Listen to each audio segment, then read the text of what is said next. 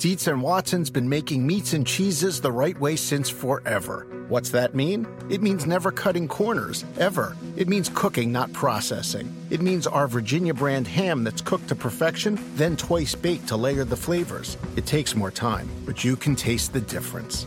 We come to work every day to do it the right way, even if it's the hard way. Because if it's not right for us, it's not right for you. Dietz and Watson, it's a family thing since 1939. This is the story of the one.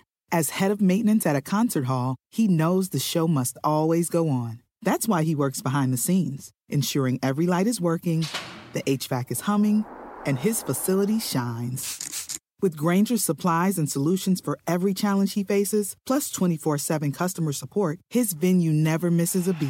Call quickgrainger.com or just stop by. Grainger, for the ones who get it done. This episode is brought to you by Progressive. Most of you aren't just listening right now, you're multitasking. But what if you could also be saving money by switching to Progressive? Drivers who save by switching save nearly $750 on average, and auto customers qualify for an average of 7 discounts. So multitask right now. Get your quote now at Progressive.com. Progressive Casualty Insurance Company and affiliates, national average 12-month savings of $744 by new customers surveyed who saved with Progressive between June 2022 and May 2023. Potential savings will vary. Discounts not available in all states and situations. Brian Flores on February 1 filed a landmark lawsuit against the NFL and 3 specific teams, the Broncos, the Giants, and the Dolphins, alleging racial discrimination in the hiring, the compensation, and the retention of black head coaches. There has been some talk that maybe others would be joining him. Under the scheduling order that was crafted by the court presiding over the action, Flores will file an amended complaint on April 8. I am told, Chris, that the amended complaint will include 2 new plaintiffs, 2 new teams with allegations of wrongful failure to hire on the basis of race, with allegations directed at the owners of the 2 new teams that will be more than just the run-of-the-mill stuff, that there'll be something there that creates some headlines. Now, that's all I know. It's all I know for now.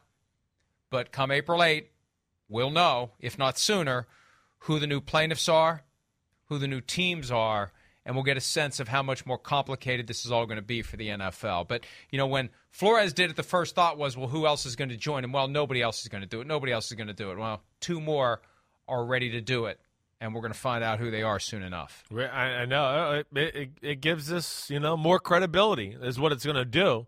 Not that I didn't think it was credible from Brian Flores, because he's a no-nonsense, no BS guy. I could tell you that from being around him in my life, where this is real. But we all looked at it a little bit. I think everybody has, he's disgruntled. He feels like he's been cheated.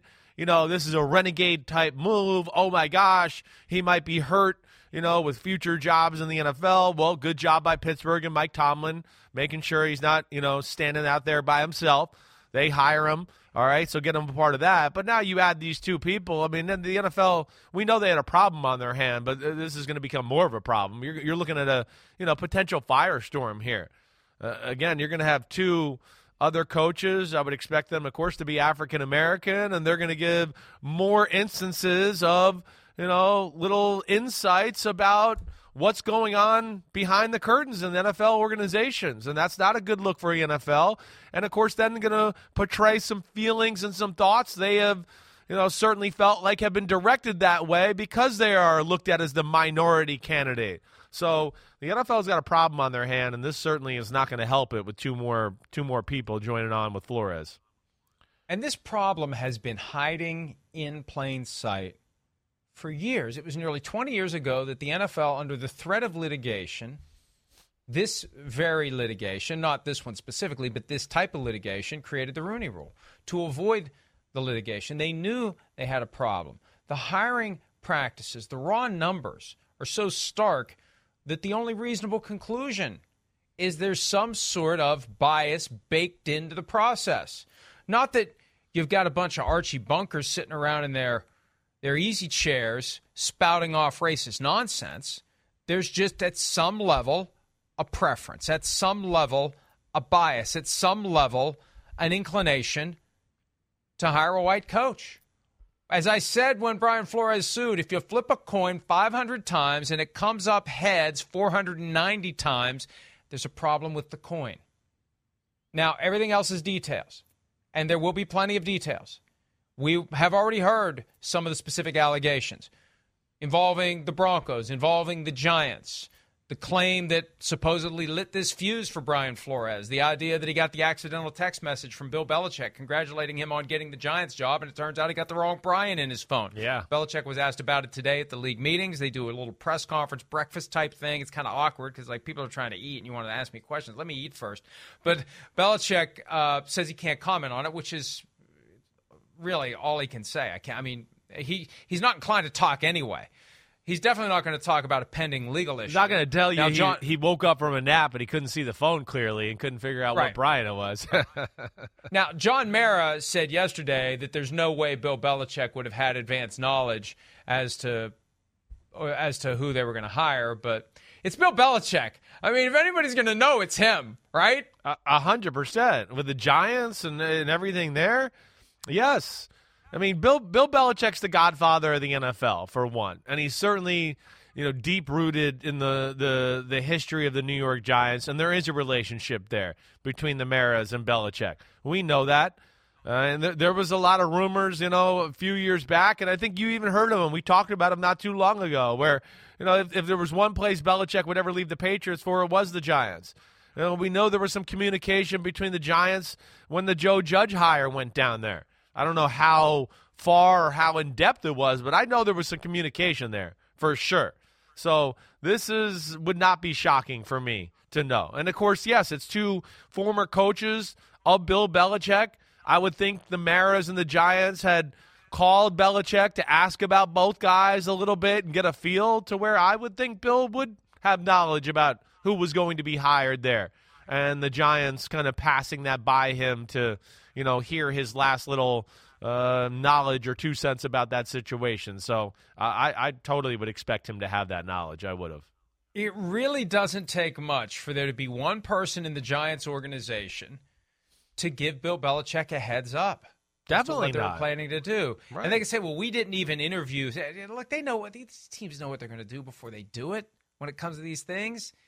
They don't engage in a pristine process of gathering information, and then only after it's all completed do they commence the process of knowing which way they're going to go. I mean, Joe Schoen, the new GM, came from Buffalo with Brian Daboll. I remember there was at one point, John Mara was saying, well, they issued a statement or it was something like, well, we would never do that without actually meeting with him. Your new GM worked with him. I mean, this isn't like a blind date. He already worked with him, for crying out loud. Right. You're right. This is the route they wanted to go. They had a preconceived plan, and yes, probably knew a little bit about Joe Schoen, and then of course knew about Brian Daboll, and went, wait, we'd like to go down this road, and we'll go down it as long as Schoen doesn't really mess up the interview, or Daboll doesn't totally pee down his pants during our interview. To where, okay, so you're right. Most of these teams have a good feel, or at least have it narrowed down to a very few. A short list of guys, one or two candidates to go, we've done our due diligence at the end of the year, talk to people, all that. We kind of know it's one of these two guys, coaches, one of these two guys, GMs, and, okay, any way it goes from there is good. So, yes, they do have a preconceived notion like you've talked about, and I would have a hard time thinking Belichick wouldn't have a good clue about what the Giants were going to do directly from the Mara family, directly from John, I would think, really. And John Mara was asked yesterday whether he's inclined to settle the case. Again, the Giants specifically sued by Flores for not hiring him, for hiring Brian Daboll instead. What Mara said is not settling it because the allegations are false. We're very comfortable with our hiring process. It was a fair process, and we ended up making the decision that we made based on a lot of factors, none of which had to do with race. And that last part really struck a chord with me because, Chris, I handled cases like this when I was practicing law. No one ever admits that the decision that's being challenged had anything to do with the protected characteristic. It didn't have anything to do with race. Didn't have anything to do with gender. Didn't have anything to do with religion. Didn't have anything to do with the fact that he made complaints to OSHA about unsafe working conditions. Didn't have anything to do with the fact that he filed a workers' comp claim that cost us hundreds of thousands of dollars, and we think that it wasn't real. You know, they're never going to admit that. That's what makes these cases so difficult, because what do you need? You need circumstantial evidence to otherwise prove that what they're saying isn't 100% truthful. And in this case, you got the facts, you got the history, you got the hiring practices of the NFL. That's why, this case has been waiting to be filed. It's been begging to be filed. No one was willing to trade in their career for it. And that's why I'm encouraged by, because at the end of the day, I just want justice to be done. I'm encouraged by the fact that more coaches are willing to advance what they believe are legitimate claims, because if every black head coach who's been passed over for a head coaching job that he was qualified to have would join this, you can't retaliate against all of them. You can't keep all of them from becoming head coaches at some point in the future. If it's just one, well, it's not really a fit here. We did a fair process, but we've decided to go in a different direction. They just pass the buck around until Brian Flores is old enough to retire. But if you got 2, 5, 10, 15, however many, it becomes impossible to play that game with all of them. So there's strength in numbers in that regard. Not just makes the claims more credible, it insulates all of them against the possibility that they're all going to be blackballed by the NFL. Yeah, and strength in numbers, like you said, and as long as it's not like, fantasized or like there's real tangible things there. Again, I don't think it's going to look at nobody's going to look at these African American coaches or anything like that. I don't think they're going to be hurt by it ultimately too. I think that the rest of the coaching fraternity is going to pick them up to a degree a little bit and realize, white coaches as well, and go, there's some things here that are messed up. This is real. Like, it's real. We're not going to, blackball this coach because he got on a lawsuit and not hire him, even though we need a great, offensive coordinator or DB coach or whatever. I don't think that's going to happen. I think this is real. To your point, I think there's very many people that realize that. The NFL's recognize that. The white coaches in the NFL recognize that. And also, too, just to piggyback a little bit with what we were talking about, the Maras, and you said it earlier too. I don't think these owners are looking at it going like, I don't want to hire the black guy. I think, to what you said earlier, the NFL is just so deep rooted in its whiteness, especially in the front office and the coaching. And it's third and fourth generation family members in there. And there's just a lot of connections there. And to me, that is one of the biggest issues, too. And I'm not saying that's right or wrong or whatever. I'm just saying that's the reality of the situation. And I think that's what, ultimately hurts a lot of African-American coaches, too. They don't have the guy, the liaison, to get in the owner's ear to go, hey, I know this guy. I know what he's all about. I knew his dad. I knew his granddaddy. He works like this. He does that. And that's the advantage so many of these white coaches have right now. And that's where it's unfair, at least in my opinion, to a degree. For a lot of the older white owners, too, it's not about being uncomfortable with the black candidate. It's being more comfortable. That's right, Mike. That's a good way to say it, too. Yes. Right. Both are qualified, but we're more comfortable with this guy. And they never stop to think why. And over time, the examples keep piling up, and it becomes obvious what the common thread is in these situations. Mike Tomlin, the Steelers coach who hired Brian Flores to be an assistant coach on the defensive side of the ball, I think inside linebackers and special assistant defense. It's not head coach, obviously, but he's on the staff. Yeah. Tomlin said, I wanted to stay close to Brian when his legal issues started. I just didn't want him to feel like he was on an island. From a coaching fraternity standpoint, I owed him that. I was in a position to provide that. There's so many ways that he's going to help us and help me. His contributions are going to be significant. And look, it was a bold move. I mean, it had to be done. I mean, this guy should be a head coach. So, of course, he's qualified to be an assistant.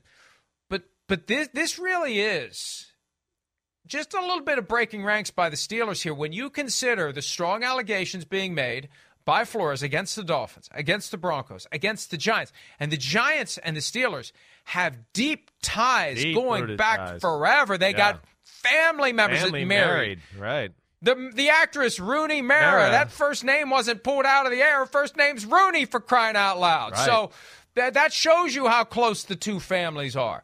And you got one that's the target of these allegations and saying that they're false and we're not going to settle. You got the other saying to the guy who's making the allegations, come on, We got you. We know it's going to be tough on you. We'll give you safe harbor here. Hey, I'm telling you, at some level, John Mara is not, he's never going to admit it publicly. At some level, he's got to be wondering what's going on here. This guy's coming after me. He's making up lies about our organization, and you're giving him a job? Yeah. And now, again, he's not going to say it, but at some level, he's got to be thinking it. Yeah, I don't doubt that. You're right. It's an awkward situation. It is. Mike Tomlin cares about people. He's certainly going to have sympathy about an African-American coach. He knows the struggles that go on there. I'm sure he can respect Brian Flores' stance, knows that's real along with it, and then has the support, again, of the Rooney family, like we talked about. We know the Rooney Rule hasn't been going as well as we'd all like, but it is the Rooney Rule for a reason. They've been leading the charge to get minority candidates to become head coaches. So good on them and the Pittsburgh organization to help Brian Flores out, give Mike Tomlin the confidence to make the move. He's a very well-qualified coach like you talked about. It's not like they're getting some guy to, hold the pom-poms over there on the sidelines. This guy knows what he's talking about. He fits the Steelers' attitude. But, yes, I think that, maybe you're right. Maybe the next Thanksgiving dinner, it could be a little uncomfortable when this conversation comes up between the Mara and the Rooneys. But the Steelers are a prime example of walking the talk, and I think it helps. That's right. The name comes from Dan Rooney. They were ready to hire Russ Grimm early 2007. I remember Pittsburgh Tribune Review. Russ Grimm's the next coach of the Steelers. Something happened on the way to that contract being finalized that pivoted the Steelers toward Mike Tomlin to give credence and breathe life into this rule that carries Dan Rooney's name. And, look, I don't know how Russ Grimm would have done as a Steelers head coach, but I think they got it right. I got a feeling they got it right with Mike Tomlin, who's still there 15 years later and going strong. All right, the owners' meeting's going strong now. Plenty of news coming out of the gathering in Florida. We'll go over some of the biggest items when PFT Live continues right after this.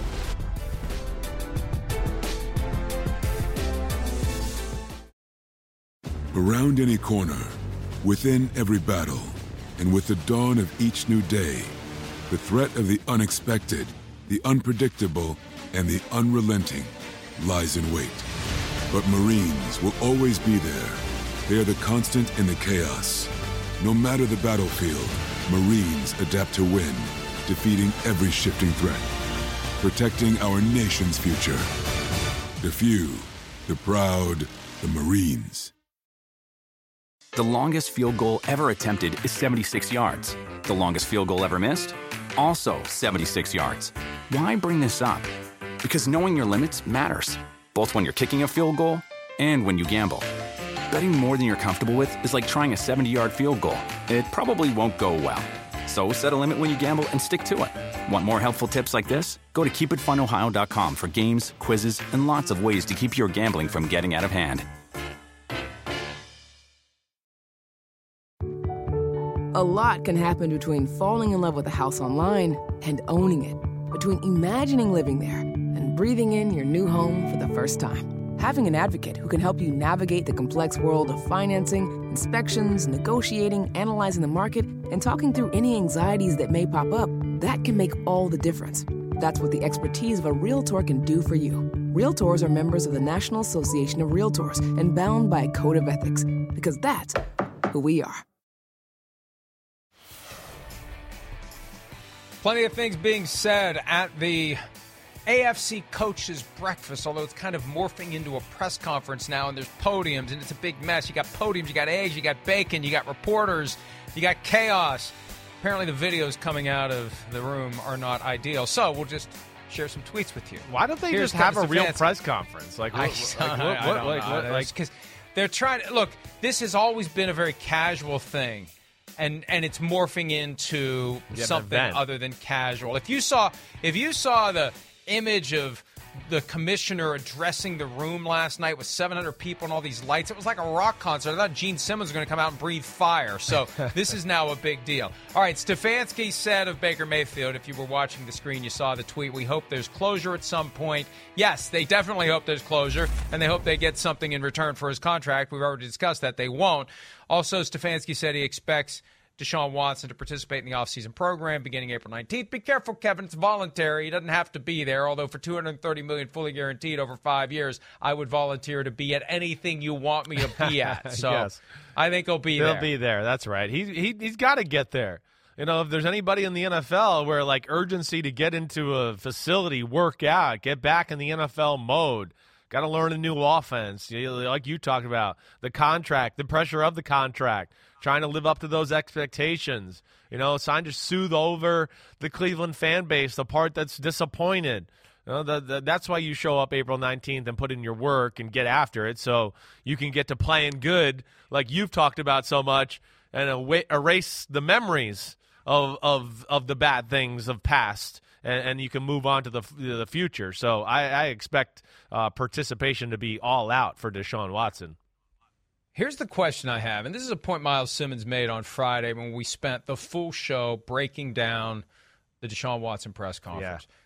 Paid leave is on the table, and I've been told by people who are in a position to know which way the wind is blowing that the league isn't going to be comfortable letting a guy with 22 open civil lawsuits alleging sexual misconduct during massage sessions to just go out and play, right, if these aren't resolved. Right. So in my mind, okay, the NFL waits until it absolutely has to make a decision. Fine. Start of the regular season, start of the preseason, Deshaun Watson, Browns helmet, out on the field, Browns games, people having to talk about it. NFL doesn't like that. It's not good for the Shield. Are they going to let him show up for the offseason program? That's the point Miles made. I just assume they are. But maybe they move. I don't know. I think they're more likely to. I think so, too. It's a different vibe because the offseason program isn't televised. Right.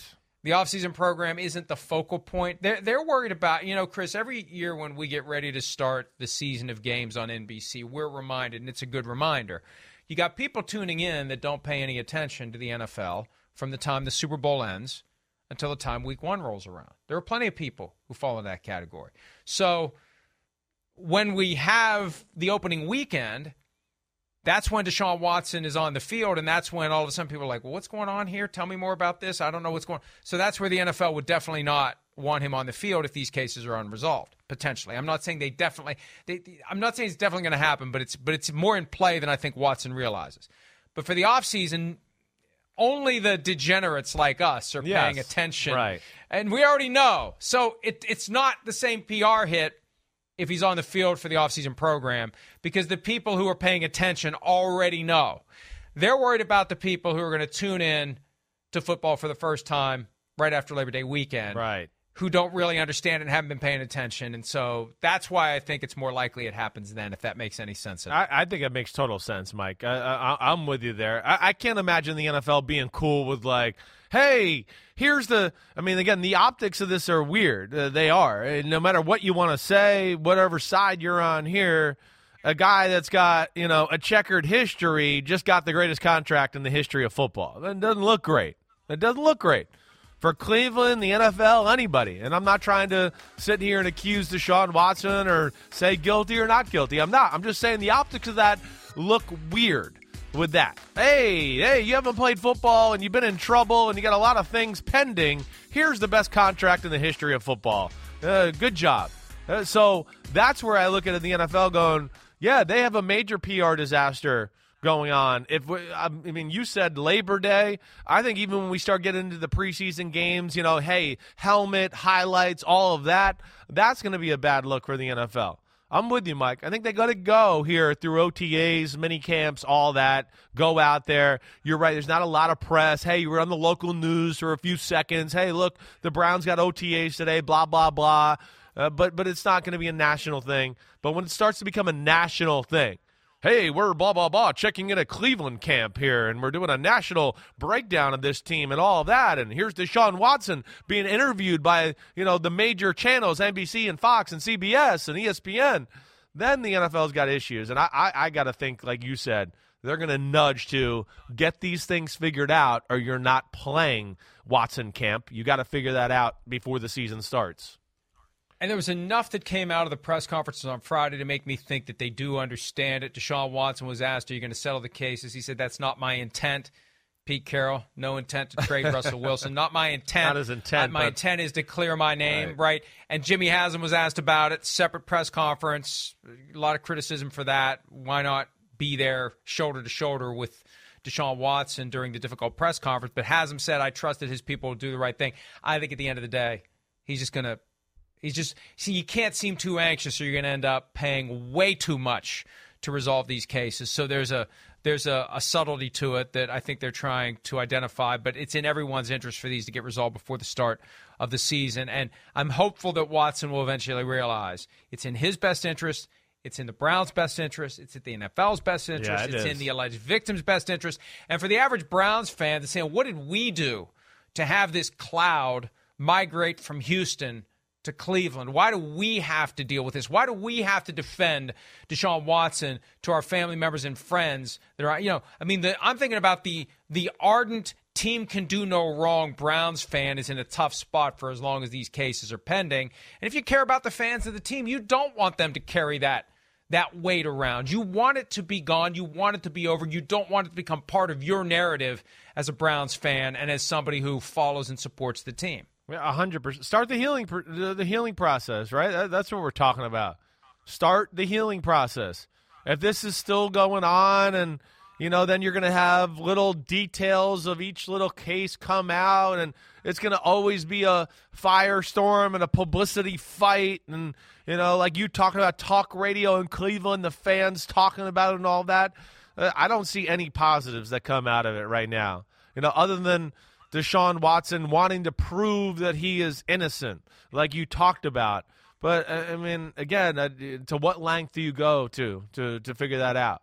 And can you ever really prove that anyways? So at some point, you kind of got to just do what's best for yourself and, like you said, everybody else, Cleveland, the city, the fans, the league, all of it. Hopefully it gets done. Mike McDaniel, coach of the Dolphins, spoke today as well. He talked about the Teddy Bridgewater Tua Tagovailoa situation. We spent a lot of time last week talking about Teddy Bridgewater's curious answer to the question of whether he's been told what his role will be. Well, I'll keep those conversations private, created the impression the door's open. Mike McDaniel did his best to close the door. Yes, he did. Teddy will support Tua as the backup quarterback. It's been explicitly explained to the players. Okay, fine, then why didn't Teddy say that last week? Why didn't he say that if that's the case? That's what I'm going to have a hard time accepting. Why didn't he come out and say that? Why do you say, well, I'll keep that between me and the coaches? Well, are you here to be a backup? Are you here to compete for your starter? Well, that's not something I want to talk about. Come on. I mean,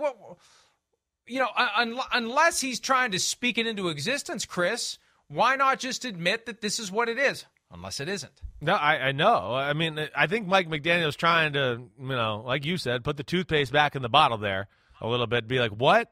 And I don't know, but the way that language is right there explicitly, that tells me that they led Teddy Bridgewater to believe he was the backup. They probably told him to be ready, and he's got some injury history and all that, and maybe that's where Teddy just didn't want to back down and say, I am a backup. Maybe he doesn't want that word associated with his name. I don't know. Either way, that was an egotistical, wrong thing to say. And it's not the image, again, that we know that the Dolphins have been trying to portray here ever since they got rid of Flores. That's why we were all like, what? That makes no sense there. All accounts are trying to go all in on Tua. 100%. They're trying to justify the pick at number 5. They're going to build the team and a system around him. And I don't know what Teddy did there. I don't.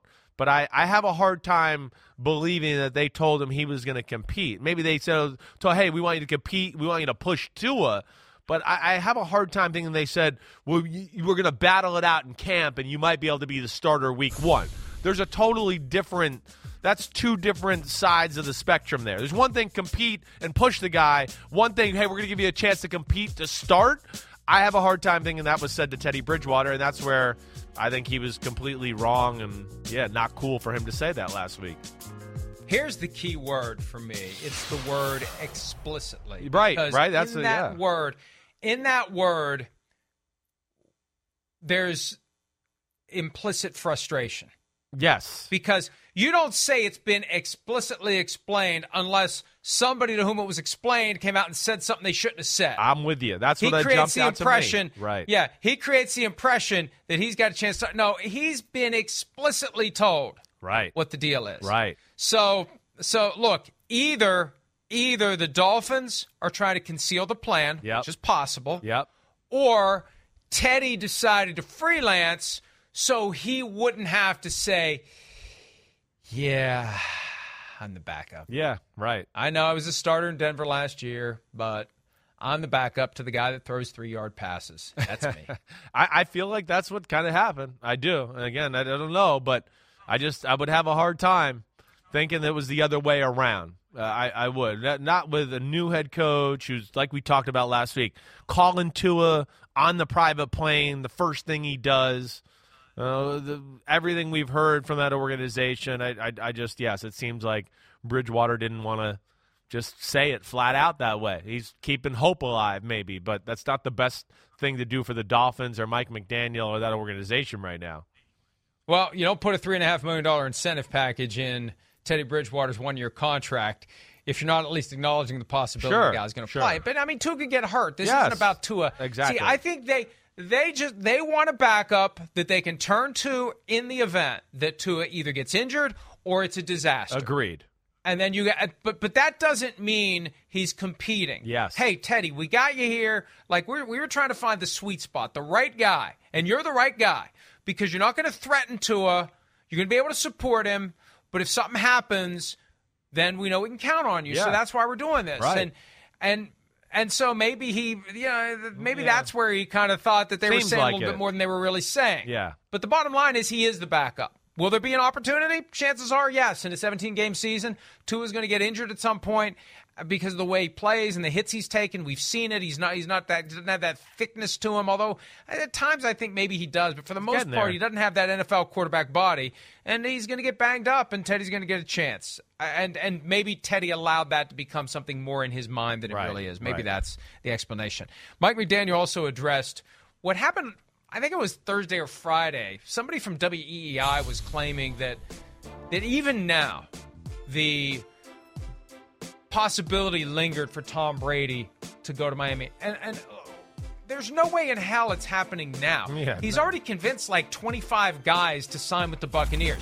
The last thing he's going to do is bail on the Buccaneers. Once he said he's coming back 15 days ago, and yes, it was only 15 days, he's in. That's it. Agreed. Any chance of going to the Dolphins was before that. So McDaniel says it's fake news. Recently, yes. But it sure as hell isn't fake news that the Dolphins were thinking about Sean Payton and Tom Brady. But that was weeks ago. Yes. Not recently. Recently, there's no way Brady's leaving the Buccaneers for the Dolphins, even if you look at the Dolphins with Tyreek Hill and say, yeah, no, I know. He's going to look at it and go, that team is yeah, right, no doubt about it. But he's still got a team up there in North Florida and Tampa there that's, can make you mumble some of those things too and go, damn, they're good. Oh, that defense, everything they got there. So he's in a good spot. And you're right. They've laid down the tracks there, and he has to already say, I'm here.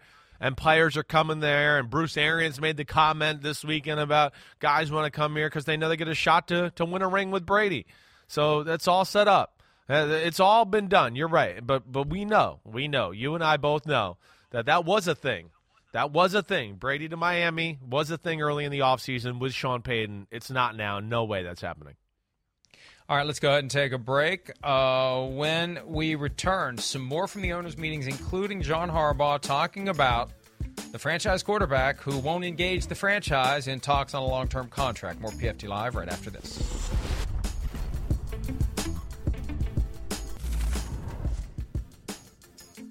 John Harbaugh, Ravens coach, speaking at the league meeting, says he doesn't have any updates on Lamar Jackson's contract, but I'd love for something to get done. I'm confident it's going to happen. I know he's going to be our quarterback. In a nutshell, what's going on here is Lamar Jackson, who's been eligible for a new contract for 15 months now, just won't engage the Ravens. The Ravens are apoplectic over it. They wish he had an agent. It would be easier. Get someone on the phone, talk this out, figure out what's going on. And some people think that Lamar Jackson is just kind of trying to passive-aggressively get through his 5-year rookie contract, 2 years of the franchise tag, and become a free agent somewhere else. I mean, his quarterback style doesn't exactly guarantee he's going to be healthy and effective after 7 years in the NFL because he's taken a lot of hits. But, Chris, they need to work this out. And if they don't get it done, if he refuses to engage them this year, and they are in a position where they tag him next year, and given the current F them picks mindset by some teams out there, and you look around at some, it seems like at the Dolphins, if it doesn't work for Tua in Miami. Yeah, right. I mean, what's to stop one of these other teams from coming to the Ravens and saying, we'll give you 2 first-round picks for Lamar Jackson?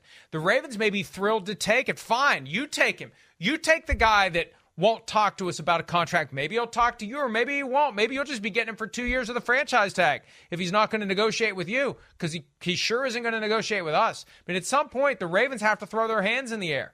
And I think after this season, they will. If they don't, get a contract done before then. I think that's the golden key there, whatever you want to say. It's after this year. Yeah, you get after this year, it's getting dicey about the future of Lamar Jackson. And then how much power are you going to have in the situation? Like we've talked about with a number of trades here this offseason. I would hope Lamar Jackson's not, making some play to be franchised, twice and then go be a free agent in year, 8 of his career. That to me, like you just talked about, is incredibly risky. As a guy that sits here, and I think you're the same way, we root for Lamar Jackson. You want to see him compensated. Yeah, I want to see him secure financially with the style of play like you talked about. Things are, he's getting better in the pocket every year. He can dice you up that way. But, yes, the running and all of that, that's only going to be special for so long. He's not going to be able to go around the corner and run for 80-yard touchdowns for too much longer here. It's just a fact of nature. You're not going to be that guy. So I would hope that he engages at some point during this year. I don't get it. I really don't. I don't know what's going on and why he's risking it with this behavior or not going to the negotiation table. Yeah, either it's deliberate or it's incredibly misguided. And I've said before, he should just set up meetings with 5 of the top quarterback agents and pick their brains. And maybe you'll decide to hire one of them, but along the way, you get some input, you get some feedback on what they think about what you're doing and why you're doing it. It's very confusing, and I want what's best for the kid. Yeah. And at this point, he's putting his generational payday at risk every time he sets foot on a football field. And he's screwing the Ravens over too, to a degree, like we've talked about. It goes back to our Nick Caserio conversation at the Combine or whatever. It's hard for them to figure out their future when they know they have this huge block of money that has to go or should go to this guy at some point. You can't determine how aggressive you can be with other moves or how much money you can throw at a guy you might want to give a new contract to or a free agent. So that's where it's a pain in the butt, I'm sure, for the Baltimore Ravens just to get their books in order that way. If you're the Ravens, would you give Lamar Jackson right now the Deshaun Watson contract? Ooh, 5 years, $230 guaranteed. Probably not. I probably would not. I don't know.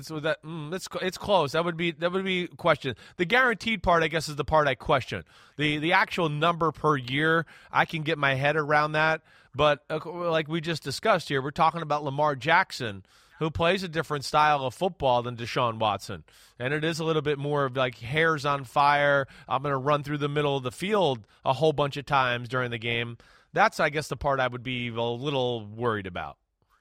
I remember last year coming to the conclusion after seeing the details of the Josh Allen contract in Buffalo that Lamar Jackson should want that same contract. That if you really want to get it started, just go to the Ravens and say, hey, I was an MVP. He wasn't. We're drafted the same year. Just give me his contract. And he didn't. As far as we know, he didn't. And that was, what is Josh's, 5 years, $240? What was it like? It's like, but it's like he's getting like $43 million a year. Right. It's not fully guaranteed. Right. I think Dak Prescott's deal is the best because it's 4 years, $160, and it puts the Cowboys in a bind where after 3 years they have to re-sign. Prescott's deal is the best because he gets back to the trough even sooner. He gets $40 million a year. It's a real contract. He really played it well. Allen falls between Prescott is, I think, the best, and Patrick Mahomes, which is ultra long term, that is going to have to be fixed at some point, especially where the market's going now. But fast forward today, Lamar Jackson could at least get the process going by saying to the Ravens, give me the Deshaun Watson contract. If you're not willing to do it, tell me why. At least you could start. I mean, you have data points. That's what I'm saying. That's right. You can at least begin an intelligent conversation as to what Lamar Jackson thinks he wants. We know what Josh Allen got. We know what Deshaun Watson got. We know what Dak Prescott got. We know what Patrick Mahomes got. There's got to be a way to find the right place to put Lamar Jackson, unless he really is deliberately doing this to force his way out of Baltimore, either after 7 years or to set the stage for someone to say F them picks and come in and try to trade for him. Yeah, I mean, maybe. I would have a hard time believing that he's trying to force his way out of there, has some master plan. I mean, man, the Ravens are the team that gave him the shot. Their team is built for him to succeed. You know, again, there's not a lot of offenses out there in football that are built that way necessarily to just, play that style of football the Ravens want to play with Lamar Jackson. So that's where it's limited options too. And gosh, he's already, one of the best players in franchise history and a special football player. Why would you want to start over new somewhere else? I don't know. I'm just tossing these things around, but man, please, Lamar, go get to the table here and negotiate a contract and protect your interests. That's what we want more than anything. Let's take a quick break. When we return, will the NFL finally fix the overtime rule? They started the process 12 years ago. Will they get there the rest of the way this week? We'll discuss that next on PFT. Mike Tomlin, Steelers coach, member of the competition committee on the overtime debate. I am one of the few sudden death advocates, I would imagine. He says he thinks 60 minutes provides enough opportunity for both teams to do enough to win. I don't fear sudden death. I understand the context, but it just sounds weird. Okay, so look, and there's a truth in what Mike Tomlin says. Let me try to explain this as succinctly as I can. I think one of the biggest impediments to fixing the overtime rule to make it more fair is that teams will acknowledge that an unfair rule, when it actually plays out, it screws one team, it helps another team. And that mindset comes up so often with these bad rules. Hey, well, it's bad for one team, it's good for the other. Well, if you're the Packers and you've been burned by it twice in back-to-back years, the 2014 NFC Championship, the 2015 divisional round, loss at Seattle, loss at Arizona, first drive of overtime, lose the coin toss, and it's a walk-off. You got to be thinking we're due now. They think this way.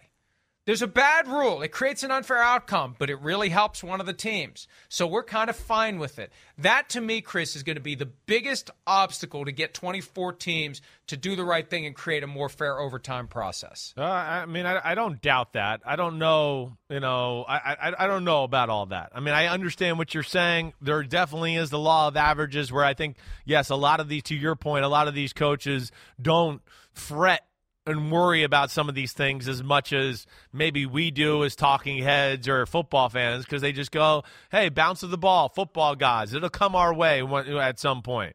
I for years was a fan of like the sudden death thing. All for it. Let's do it. I mean, gosh, defense got $1 million players too. They're allowed to stop the offense and do something. But I've been swayed the last few years. And again, sudden death and all of that was cool, back in the 80s and 90s and early 2000s. That was before referees throw a flag for everything in the world. I'm sorry. That's where it's changed.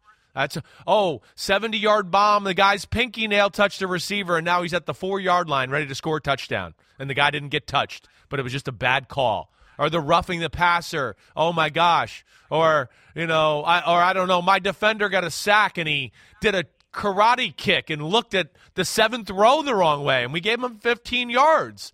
That's, to me, where I go, you got to be careful about sudden death. The rules, the way they're swayed to the offensive side of the ball right now, to me, it's not a real sudden death anymore. You're right. And on top of it, when we get to the playoffs, yes, we've got the better offenses. Exactly. We've got the better quarterbacks. None of these games are 6-6 going into overtime. They're 36 all, 31 all, 34 all. They're exciting games that shouldn't be short-circuited because somebody wins the coin toss and scores an opening drive touchdown. There should be a chance to match it, and then sudden death thereafter. It's an easy fix. Let's see if they do the smart and fair and right thing for the game, not for the individual teams, potentially, but for the game itself. Let's take a break. We'll wrap up this Monday edition of PFT Live right after this. There it is. Mission accomplished.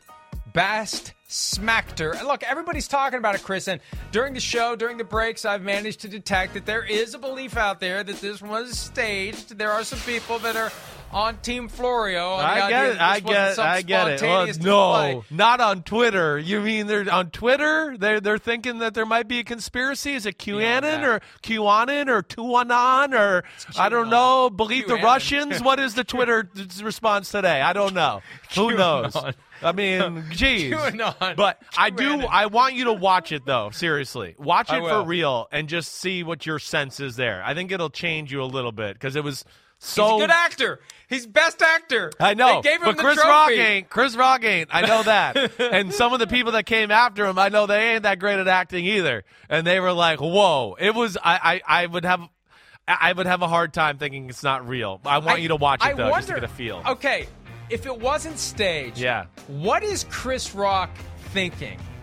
I guess he's thinking Smith like he's not going to really hit me on him. Like, what are you doing, man? Like, what? He just stands and waits for it. Takes the verbal abuse and says it was like a freaking G.I. Jane joke. He took his pitching like a man. He took it. See you tomorrow. See ya.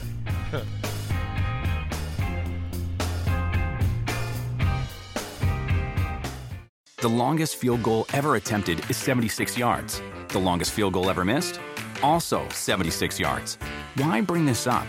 Because knowing your limits matters, both when you're kicking a field goal and when you gamble.